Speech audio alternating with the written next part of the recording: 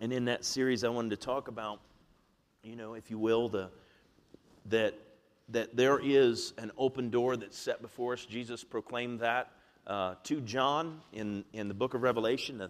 The book of Revelation, we see the letters to the churches that are written.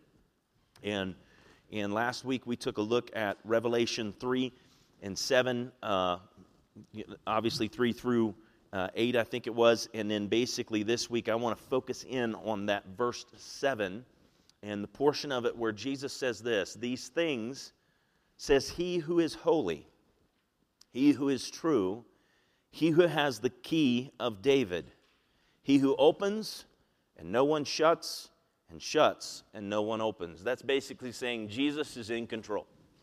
And Jesus is more than capable of ensuring that the will of the Father will come to pass in this earth on behalf of all mankind. I want to bring your attention to that key of David before we get going too much into this, and I want to direct your attention to that simple phrase that he has the key of David. Now we read that, and oftentimes we can read over it, and we just, he's got the key of David. David was a worshiper. David, he was king of Israel. What does it exactly mean that he has the key of David? I don't know if you remember, but David, there was a point where he's sitting in his wonderful... would one of you bring a chair up here and just set it back there for me by the cross? Okay. Somebody grab a chair and set it up there. David's sitting in his palace, if you will. It's made of cedar. It's been formed into every beautiful thing that could be formed into it. There's things that are fashioned in gold. There are things that are fashioned in bronze and silver, and the timbers are all out of cedar, these large cedar timbers. Have you ever been to a lodge here in Colorado, and you see these big, huge cedar timbers that are in those lodges? Well, what David had was far greater than anything we've seen if you've gone to one of the lodges here in Colorado. David's palace was beautiful. And there's a point where David, he's sitting in there in his palace, sitting on his throne, if you will. He's got his lion skin and his bear skin. Y'all know what that's about, right?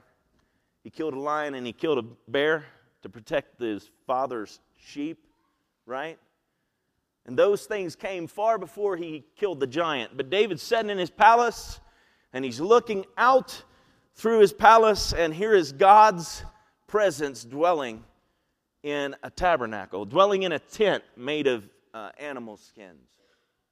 God doesn't have a house. David's got a house, and all of a sudden, David gets this motivation in his heart that he wants to honor God by building him a house. It's something he feels led to do, that he's going to go and build a house for God. And so what does he do? He goes and searches out the prophet, Nathan, and he says, "I want to build a house for God." And Nathan says, "Do all that's in your heart to do." And then God actually speaks on the matter. And he says, "David, you can't build the house. You won't be able to build the house. Your hands have shed blood. You've warred to establish the kingdom." Now, it wasn't because David lacked character. Now, we know that he had his shortcomings, but when you get right down to it, if you study the life of Solomon, who was his son that came after him, that built the tabernacle, Solomon was definitely not a mark of character. He might have been a mark of wisdom, but he was not a mark of character. God declared about David that David was a man after God's own heart. He never declared that concerning Solomon. Solomon prayed and asked for wisdom, and God gave him wisdom. But when you look at it, David himself was not a man that lacked character. He was a man that had moments of shortcomings in his character, and as a result of that, he had shed, we know, innocent blood, correct? Because he had Bathsheba's husband killed, isn't that right? But when you get right down to it, there's another reason why David couldn't build the tabernacle. When you look at Jesus, he comes on the scene and he says that when he dies on the cross, that he's going to tear this temple down and raise it back up in 3 days. Isn't that correct? 3 days. King Saul, King David, King Solomon. 3 kings. And what you have there that's being manifested is you've got Jesus saying, "I have the keys of David. And what I open, no man can shut. And what I shut, no man can open." What Jesus is speaking of there is he's speaking of a dimension. Jesus is talking about opening up a dimension for all those that would follow him, that it's no longer going to be these physical things. See, when David gets that in his heart, that I'm going to build you a house, God actually comes to David and says this to him. He says, you know, David, you want to build me a house, but I never asked for it. I didn't ask you to build me a house, but I will build a house for you, and the Messiah will come from your line. And when Jesus comes on the scene here in Revelation, and he's talking to John, and he's saying, I have the keys of David, and what I open no man can shut, and what I shut no man can open. We're not gonna make things happen through the physical. We might be able to accomplish certain things in the physical realm, but there are things that are eternal, and they can only be accomplished in the spiritual realm. Can somebody say amen? And so we have to see that when Jesus is saying this, that he has the key of David, that he's opening something up. He says he opens up a door for us that no one can shut. Last week I talked about that he opens that door, and when he opens that door for us, if you will, it is by the will of God. And I spoke about three things: the moral will of God, the sovereign will of God, and the specific will of God. The moral will of God being according to his word, that his word is, he sent it out to the earth, and it will not return to him void. It will accomplish exactly what he sent it out into the earth to accomplish. His sovereign will, what God is at work. See, in David's generation, God was at work doing something.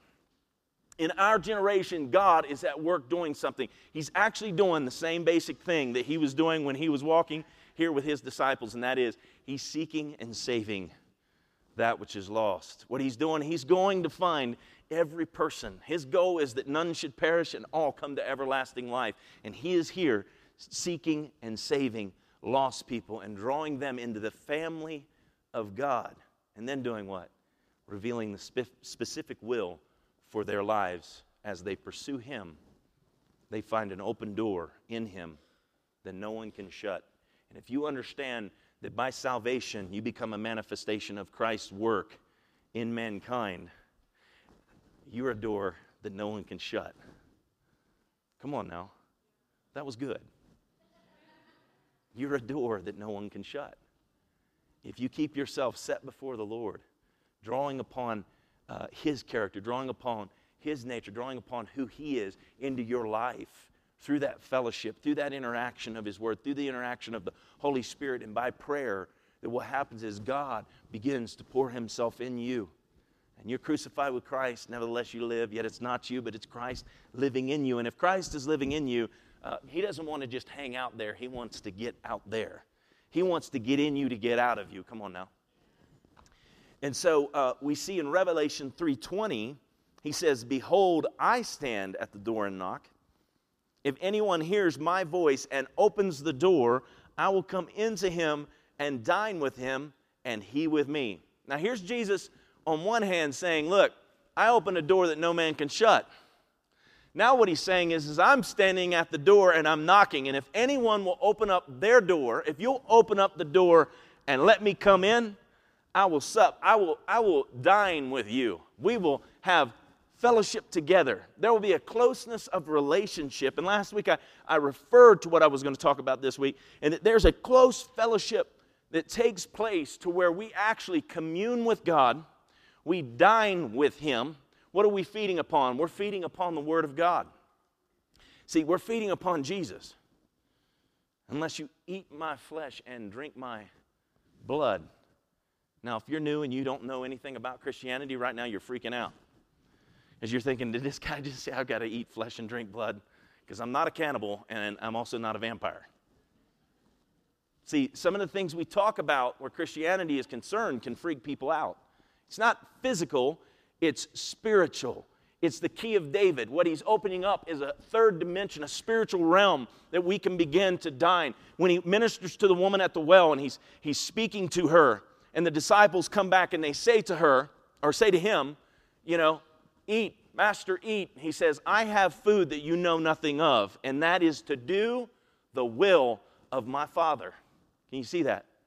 God, there is a moral will. Jesus came, he is the Word, and the Word manifested, and therefore there is the moral will of God manifested through the Son, and the sovereign will of God at work through the Son to this woman at the well, and the disciples come back, and what's he do? He says, look, I'm here for a season, and it's for something specific, and I'm eating the bread of heaven. This is food you know nothing about, but you will know about it. Because the Holy Spirit is going to come, see, and He's going to guide us into all truth. So under that aspect of Jesus knocking at that door, Him opening a door, and here's I wanted that chair up there for another reason. See, David had his spot. David, if you will, had a throne that he sat on physically. He had a place. He had a place. And in that place, he thought upon the things for Israel. He thought upon the things for other people around them and ruling the kingdom, because what was he doing? He was ruling the kingdom, that there would be blessing and there would be righteousness and there would be honor in the kingdom. And he's also thinking about God. As a matter of fact, you read through the Psalms, you'll find many places where David just can't wait to race to that tabernacle that's made of animal skins. See, he can see in what we know as the glory of God set down on the Ark of the Covenant. And we know it was a blue flame. And because of that veil, the way it was kind of like, the way it was just skins. They flickered in the wind. And at the same time, it let out just a little bit of God's glory. You could see it. David could see that glow coming from the other side of that. He starts looking around at everything he has physically and starts thinking, God needs something better than I do physically. You know, all too often we get focused on our outward man. We start looking at ourselves and thinking God needs something better, when all God wants to do is inhabit the praises of His people. All God wants to do is inhabit you. And He's okay that it's flesh. He's okay in a sense of our skin, if you will. He's okay that it's not perfect, because He is. And when He starts trying to see in His weakness, we are made. Come on, saints, you can say it better than that. In our weakness, He's made strong. People see all of a sudden a hope that's in us. And it's like, but you have loss and you have your own troubles and trials. And yet you still honor God, and yet you still have hope. What is that? That's just a little bit of that blue flicker. It's just a little bit of God's glory getting out of you, and people observe it. And they're like, I kind of like to have that kind of hope in the midst of troubles.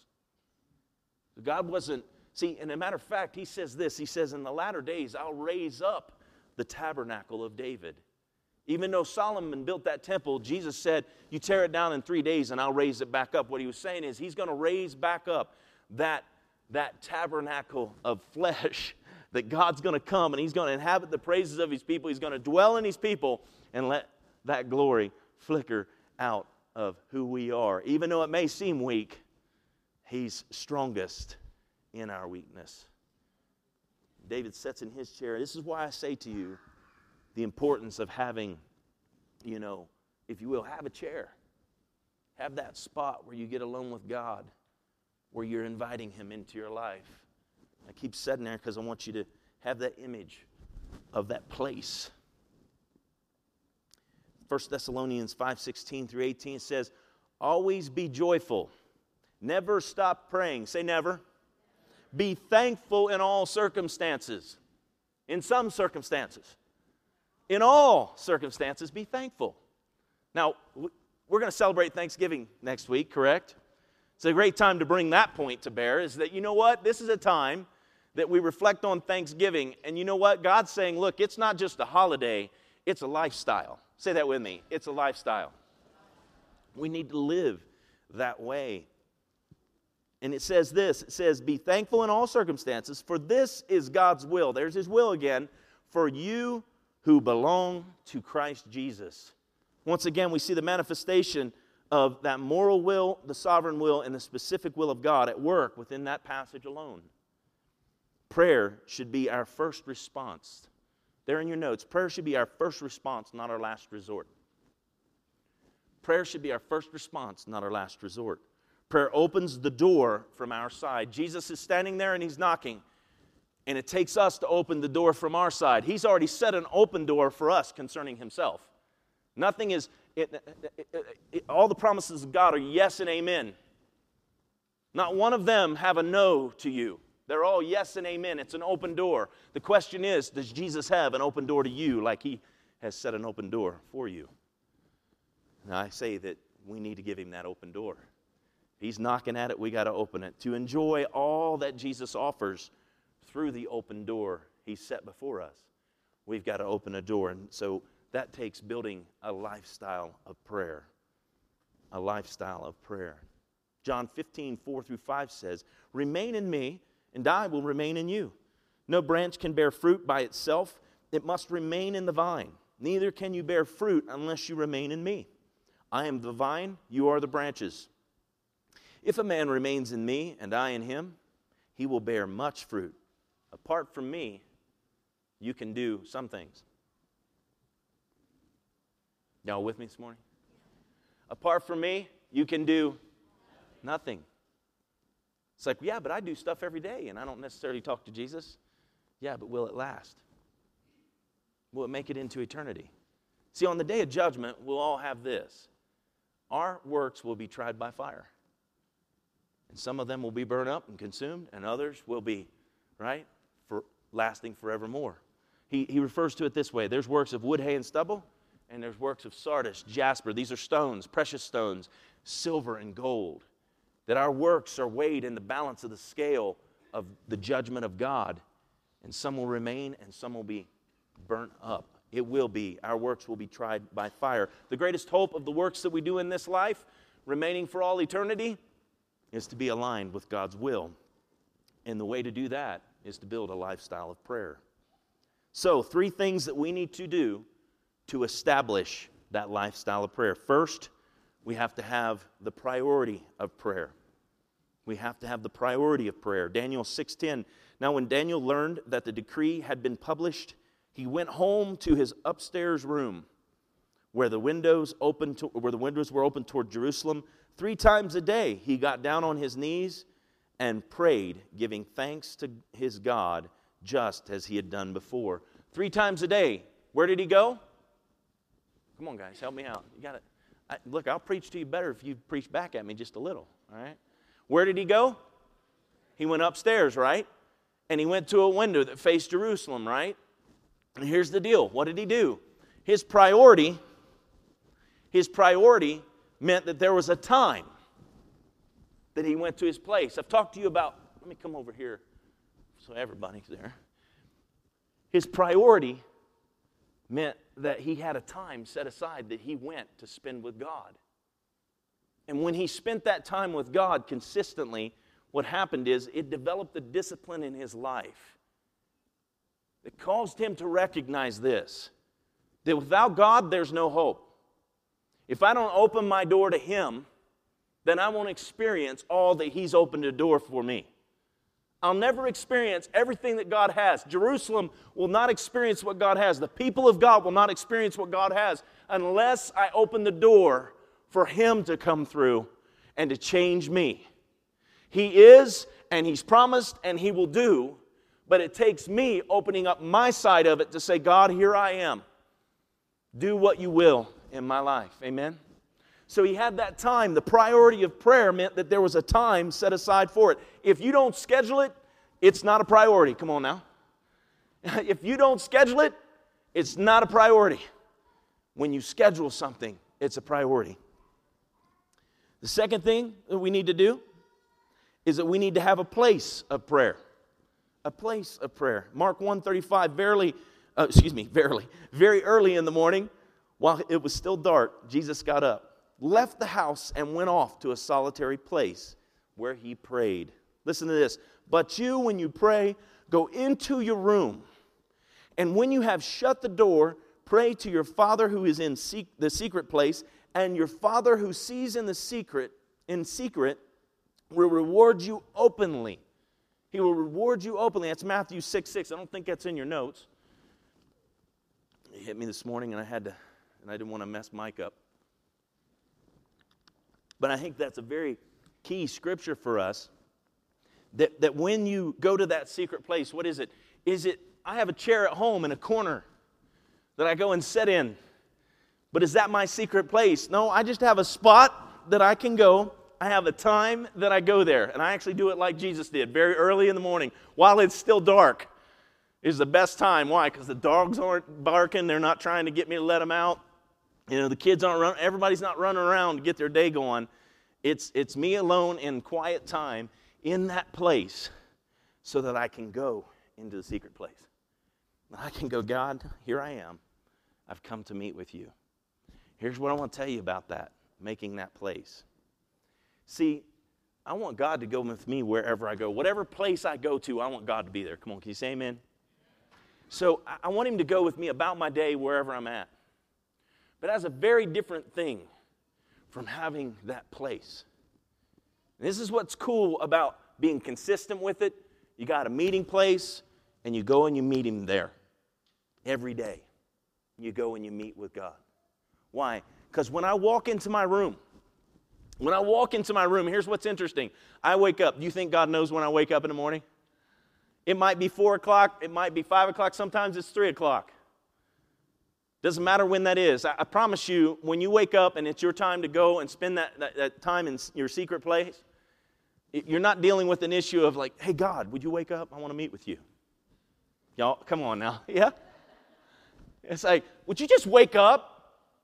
But don't you feel that way sometimes? Like, I'm here, but where's he at? I want to tell you that's a relational thing. You can't just call on him when you're in trouble.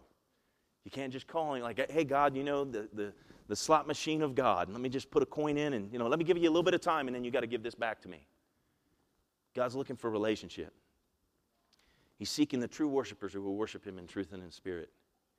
And when you make that place, because here's what happens for me when I go to my place. It's not the physical place necessarily. It's the priority of it. And it's the fact that I've set that time aside and that I'm going to meet with him. Now the place brings on distinction. Do you know that literally in the presence of God, that Paul the Apostle would lay his hands on material, on a piece of cloth, and they would take it and they would lay it on somebody's body that was sick and they would get healed because the anointing was in that material? There was an impartation into that material. That becomes the nature of it. That place becomes your spot. And when I go and I walk in my room, the moment I walk in my room, when I sit down, this is what's cool about it and what I love about it. It's not the chair. It's what the chair symbolizes. It's what that spot symbolizes, is this is where I meet with God. And I walk into my room and I sit down and I feel the presence of God come over me as I begin to read the scriptures. And I begin to talk to him. And Angie, would you validate that when you walk in my room and sit in that chair? It's like there's something about that spot. Would you agree? I've had that spot in every home I've ever lived in, every place I've ever been, as I've always made a meeting place for me and God.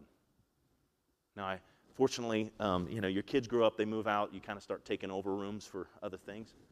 Because I had a chair in the front room. Well, that's moved now to this little office space that I have now, and it's in that corner, and I meet there with God. I want to encourage you to do that. Establish a place that you can go to. Because here's what happens when you go to that secret place. That's not the secret place. Everybody knows it's there, and I'm okay with people knowing that. You don't necessarily understand between me and God how that secret place, when I turn into my secret place, my heart, when I turn in and I begin to call upon the Lord and I begin to pray. And when that is established for you, what happens is God will meet you there. Even when I'm not there, I can be off traveling and go and sit in some other chair and I turn into that secret place. And God's there. Amen. Write this down.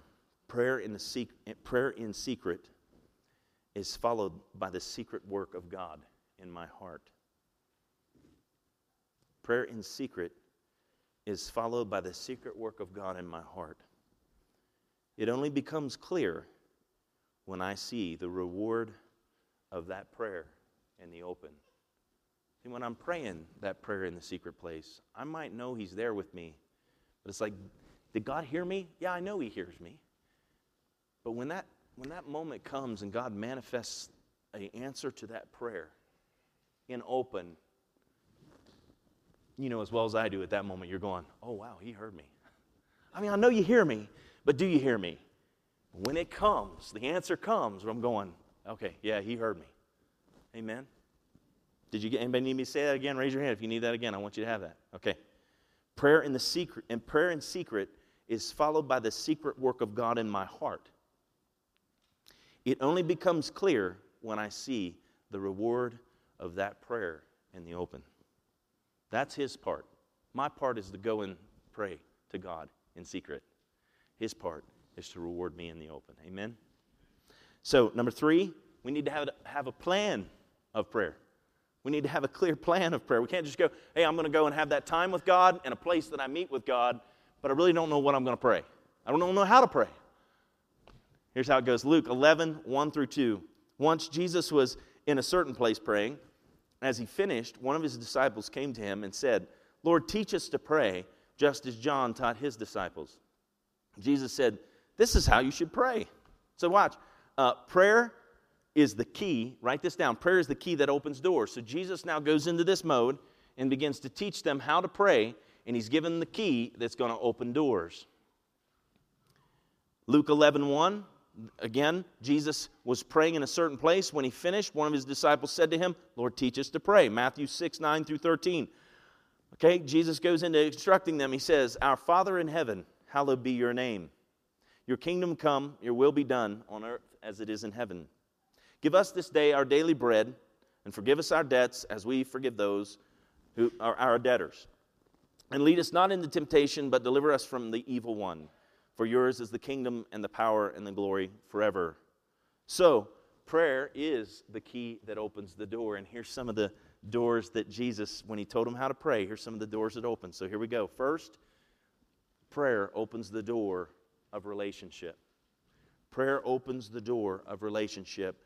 We need to connect with God relationally. Our Father in heaven is a relational connection.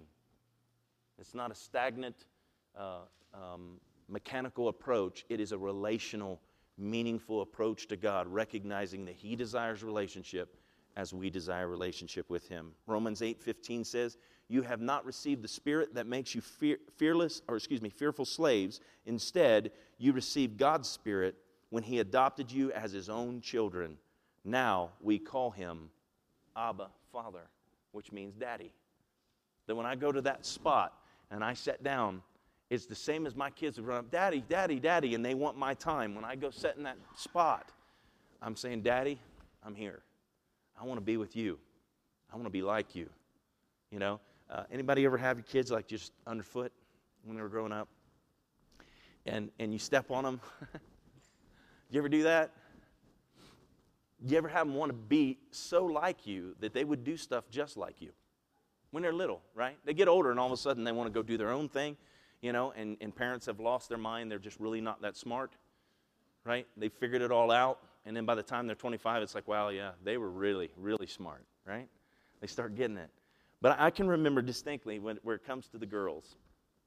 Danielle, we were in Arizona. I was stationed at Fort Huachuca, Arizona. And I will never forget the time where it's like, where's Danielle at? Where's Danielle? We're trying to find Danielle. Danielle, and we hear this noise in the kitchen. So we go to the kitchen, and we can't find, and she's not in there. But you know she's in there because you can hear noise. And you open the cabinet door, and there she is with the pots and pans, and she looks up out, smiling. You know, I guess she had went in, and she's going to get some pots and pans and come out and cook like mommy, if you will. But she got in there, and it kind of looked pretty cool in there, and so, you know, she shut the door behind her. I don't know. But all I know is I remember this, is the distinction of she had all these toys, and yet what she wanted to play with is she wanted to play with all the stuff that mom, quote unquote, is playing with, right? Now, those ladies in the room are like, yeah, I'm not playing with those things. And as a matter of fact, for Angie, it's like, that was not playtime for me. But in Danielle's perception, mama did it, I want to do it. When we read God's word and we get that time with him and we start seeing what he does, let me just distinguish that for you. Jesus said, I only see what I see the Father doing. I only do what I see the Father doing. What I'm going to do is what I see the Father doing. And the only way to see what the Father is doing is to get that kind of time to where you're with him and you see what he's doing. You see his sovereign will in the earth as you spend time in his moral will, and he will unveil his specific will for your life, and you'll begin to emulate him And He'll work and reward you for what you're doing in that secret place in the open. Amen. The second door, the door of worship. Prayer opens the door of worship. This is where we glorify His name. Hallowed be your name. Proverbs 18:10 from the Message Bible says this: God's name is a place of protection. The righteous can run there and be safe.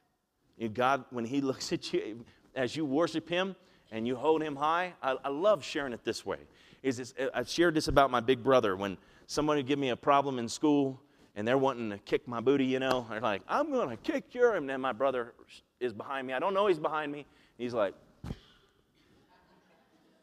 they're like, we're cool, man, we're cool. And they walk off, and I'm like, yeah. Turn around and like, hey, Brent, how you doing? He's like, I'm doing good. What was that about? I go, oh, not, man, it's cool now. He goes, okay. Later on, he would tell me, like, I was standing behind you, I'm like, and off they go. It's that way with God. See, when you honor Him for, look, how big He is. Really, what's worship all about? God, you are great, and you're greatly to be praised. He sits in the heavens. He's in that place above. We're in the place beneath. And when we bring ourselves under the shadow of the Almighty, guess what? We're protected. And He wants to protect us. He wants that place in our life. He wants to be given that honor. And it's only in that place of honor that He can work on our behalf. Do you understand that? Even when He's working for us, what is He doing? We're out here. He's trying to draw us in that place under His protection, under His care. And we can't experience the benefit of it unless we're willing. Say willing. See, we subject our will to His will, and as we do, what happens is all that is His becomes ours. That open door is experienced because in worship, it's one of the greatest ways that we open the door. When He's standing there knocking, we open the door to Him when we worship Him. Proverbs 18:10, God's name is a place of protection. The righteous can run there and be safe. I would like to emphasize that you circle that, underline it, check mark it, whatever. And this week, really work at, and when I say work at it, I just pray, God, give me a revelation of that. Let me understand what it is to run to You and allow You to protect me in every area of my life. Number 3, the third door that prayer opens, the door of purpose. Pray His agenda first. Write that down. Pray His agenda first. Your kingdom come, Your will be done on earth as it is in heaven. Matthew 6:33, but seek first His kingdom and His righteousness, and all these things will be given to you as well. Sometimes we get so wrapped up in trying to take care of ourselves that all it takes is us to align ourselves properly to His will and lift Him high and honor Him first. And what happens is seek Him and seek His righteousness in our life. And then things start to line up for us. I kind of call it God's shuffling of the deck. It's kind of like, when life turns into, a dealing of deuce, deuce, deuce, unless they're wild, they're not good. Right? 3, 3, 3, 4, 4. It's like, can I get a face card here somewhere, God, We start going, man, how does this work? Well, I believe that somehow in that, the grace of God sees our life. And that tribulation works patience. God's not coming to get us out of every trouble that we have. He's coming to get us through the troubles that we face in this life. And through that, what happens is we develop faith and we develop patience in the midst of those trials of this life. It becomes a refining fire for us to look to our God for help, and He comes, to us, to our aid. So, Matthew 6:33, but seek first the kingdom of God and His righteousness, and all these things will be given to you as well. Let that be the prayer that you pray to open that door of God's purpose in your life. Number 4, the door that is open through prayer is the door of provision. The door of provision. Depend on Him for everything. It's like, well, I don't need God for everything. I don't care. Depend on God for everything in your life. Even if you can do it of your own will, your own ability, still look to God and give Him honor. Just like Damon was sharing in the offering. It's kind of like, it's His fries. One day you give an account for your whole life. It's because it's His fries. And it's important for you to give Him honor for that and recognize Him as being the one who provides for you. Give us this day our daily bread. Psalms 121, 1 through 2. I look up to the mountains. Does my help come from there? My help comes from the Lord, who made heaven and earth. Who made heaven and earth. The fifth door that's opened by prayer, the door of freedom. The door of freedom. Get your heart right with God and people. Get your heart right with God and people. Forgive us our debts as we forgive our debtors. 1 John 1:9, if we confess our sins, He is faithful and just to forgive us our sins and purify us from all unrighteousness. That when we're in that place of seeking the freedom of God, if you will, I believe this is a place that we can experience, the best in relationship with God. When we come to that place of understanding that it was for freedom that Christ has set us free. Where the Spirit of the Lord is, there is liberty. And that we need to feel the freedom of God and sense the freedom of God in our lives. Even when we're facing difficult things, that we can turn to Him in the midst of this prayer and say, God, I know I may fall short, but you know what? I hand this to you. Will you help me to be able to show that to others? Because I'm telling you right now, there's no greater bondage, I believe, that people face than the things that they've been through with others. There's no greater guilt that hangs on to you when you know you've done wrong by somebody else and you don't go make that right. We can turn to God and we say, God, forgive me. And guess what He does? Somebody? He forgives us. He forgives us. But we need to confess those things to others so that we can be healed.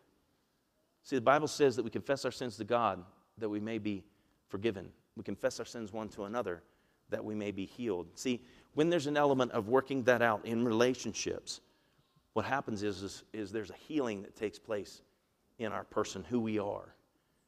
And we learn how to interact with other people. The ups and downs of that, the ebbs and flows of relationship. And when we go to God with that, trust me, God wants you to go to others and make that right as well. In this prayer, Jesus is teaching them, look, you go to God, get forgiveness, but you also need to extend that to other people in your life. Amen? And then we go to the sixth door, and that is the door of deliverance. The door of deliverance. Engage in spiritual warfare. It says this, and do not lead us into temptation, but deliver us from the evil one. Ephesians 6:12 says, for our struggle is not against flesh and blood, but against the rulers, against the authorities, against the powers of this dark world, and against the spiritual forces of evil in heavenly realms. We need to recognize that there is a spiritual realm, if you will, part of that third dimension. When we get into a place of prayer like that we are doing spiritual warfare. And oftentimes, really, we're doing spiritual warfare for our own deliverance. It's kind of like the devil made me do it. No, he didn't. The devil can't make you do anything. You realize that? Anybody ever say that? Anybody ever use that card? Well, man, the devil, man, he was all over me and made me do that. No, he didn't. You let him do that. If you're in Christ, he has no power over you.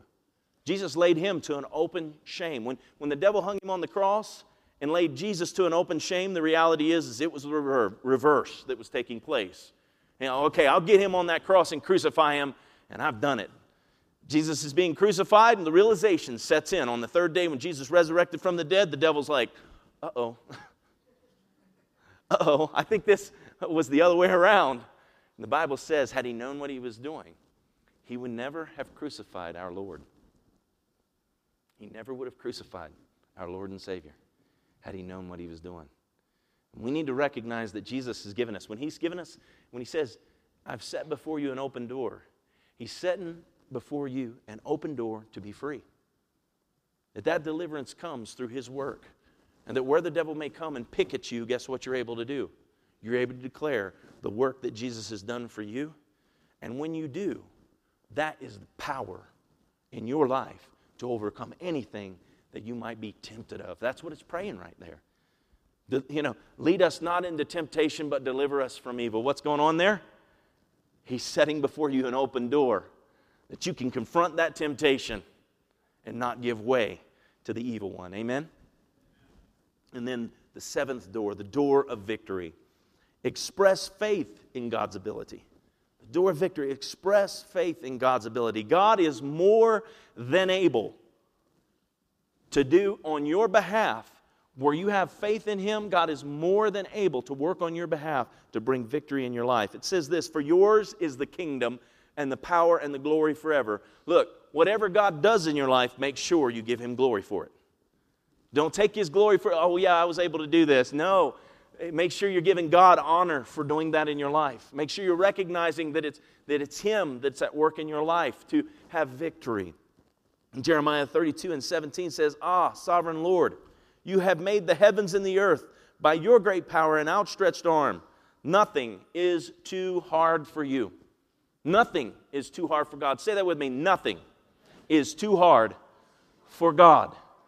And when you see Him that way, when you're in those moments and you begin to acknowledge Him and express faith in His ability to work in your life, that's when you start to see the results of that work. Amen? You know, it's interesting. How many of you, anybody from Missouri?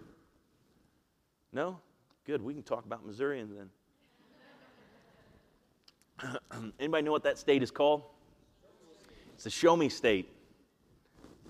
And I think all too often we as Christians can be the show me kind of people.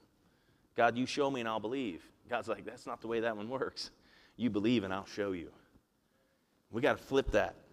You got to say, God, I believe. That's what the father of the son, the father who had a son who was an epileptic. He's going to the disciples and he says, your disciples have prayed and they can't cast the demon out of him.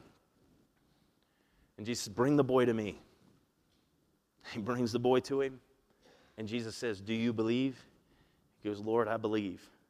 Help me in my unbelief. I believe enough to be here. I believe enough to ask. But where I lack the faith for this to manifest, help me in that state of unbelief. I'm coming to you, Jesus, because I know your word declares it.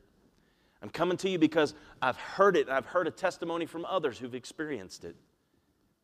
But Lord, I need help. I need you to help me in that place where I don't have enough faith for it to manifest. And guess what I know about Jesus? According to that story, Jesus will help us in our state of unbelief. He will increase our faith in that moment. Revelations 5:13, to Him who sits on the throne and to the Lamb be praise and honor and glory and power forever and ever. And listen to this as I close. Luke 18:1 says, one day Jesus told His disciples a story to show that they should always pray and never give up. And you can go back and you can read that story. I'm not going to do that today. But I want you to understand the purpose for telling that story to His disciples was that they would always pray and never give up. Now, I don't know about you, but I've had moments in my life where I've been praying and I don't see something happen and I just kind of like throw my hands up in the air. Like, God, I just, I don't know what to do. Yes, I do. Jesus said, always pray and never give up. And I don't know if you've ever done that where you're just like, I don't know what to do. The Word instructs us. See, for us to be able to open those doors of God's blessing through our prayer is to recognize that those doors hinge on His open door before us. He set that open door according to His will. And if that's the case, according to His moral will, sovereign will, then the specific will of God comes because I always pray and I never give up. It's not the result that motivates me to pray. It's the lack of it. It's not, I got the result, so let me pray. It's, God, I need you to work in my life. There's nothing like need to motivate somebody to pray, right? You know that people that wouldn't even profess Jesus Christ as their Savior, when a family member comes into a state of a medical illness, all of a sudden, it's like, please pray for my brother, or please pray for my husband, or please pray for this person or that person. I watch it on Facebook. I can watch people who will post like the most just lifestyle. You're going, wow, that, next day it's like, please pray. It's like, wow, man, whoa, you do have a faith. They've got something there. And And there's nothing like need that causes us to go to our knees. But I say, when we go to our knees or go to our place and we pray before there's even a need, then we're seeking first the kingdom of God and all His righteousness. And we don't have to worry about the rest because He'll add it to us. He'll take care of us. There's a confidence that grows in us when we have relationship with our God. That a situation arises like, God, I know you're going to take care of that. I just want to focus on who you are. God, I know you'll take care of that. I just want to focus on our time together. God, I know you'll look to that need, Father. I just want to make sure that I'm honoring and glorifying your name and not that situation. Can you all say amen to that? Amen. So, in a nutshell, don't give up. Is it up there already? Yes, it is. Don't give up. I had that. It was actually in an animation. We couldn't transfer it, and it was going to drop in there one letter at a time. It would have been cool. Don't give up. Open a door. Say that with me. Don't give up. Open a door. Say it again. Don't give up. Open a door. Let your prayer life increase. And I promise you, God will begin to show you open doors. Amen? Amen. Stand to your feet with me if you would. Today, what I want to ask us to do, and I thought about this, the altar is a wonderful place to come and to place our needs out there for prayer. But I find that sometimes folks, it's like, I don't want to go down there. I could try and coerce you and get you down here, but we're going to do it this way. We're going to get you all to the altar today. You ready? Like some of your faces like, what? Here's how we're going to get you to the altar today. Anybody know what the altar of God is? Where it is? This is a physical altar. Jesus said, in a sense, He'll tear this down and He'll raise up the tabernacle of David. Say, I am the tabernacle of David. So what I want you to do, you got needs in your life. I know it. We all do. I want you to circle up with 3 or 4 people right around you, and I want you to pray for each other. You express, here's a need in my life, and just the person to your right. This person pray for that person prays for that person, it makes its round. But we don't leave here today without exercising exactly what I've been sharing today, is that we open a door. We open the door to Him to work in our lives. And He says that we need one another. That's why He established a body. We all have gifts differing, but we need each other, and we need to be praying for each other. So I wanted to just establish that for this morning, that we'd pray for the people right around us. And so if you'll do that, just find a few people right around you there. Share it doesn't have to be complicated. Here's my need. And then pray for each other. Those of you who have finished, if you'd stretch your hands up, I'm just going to pray over Laurel. She didn't get the blessing we all got. So, Father, I thank you for Laurel and God, just her dedication to you, and Lord, to lead us all into worship, and God, the disciplines that she has to follow you. And God, it is a huge responsibility that she carries as a young woman to lead this congregation and this team, Lord God, into your throne room. Because it's in your throne room that our lives are transformed. In your presence, God, that's where we're transformed. So God, I'm asking for that extra measure of anointing on our life. An increase, God, of anointing. The Lord, all that you've called her to do for us as a body of believers, for our community as a whole, that the one thing we do every week when we come here, we get to encounter you because of the worship, Lord God, that we give you. And that, Father, the responsibility she carries to lead us there. Lord, we bless her in that as a whole. In Jesus' name, amen. You're welcome.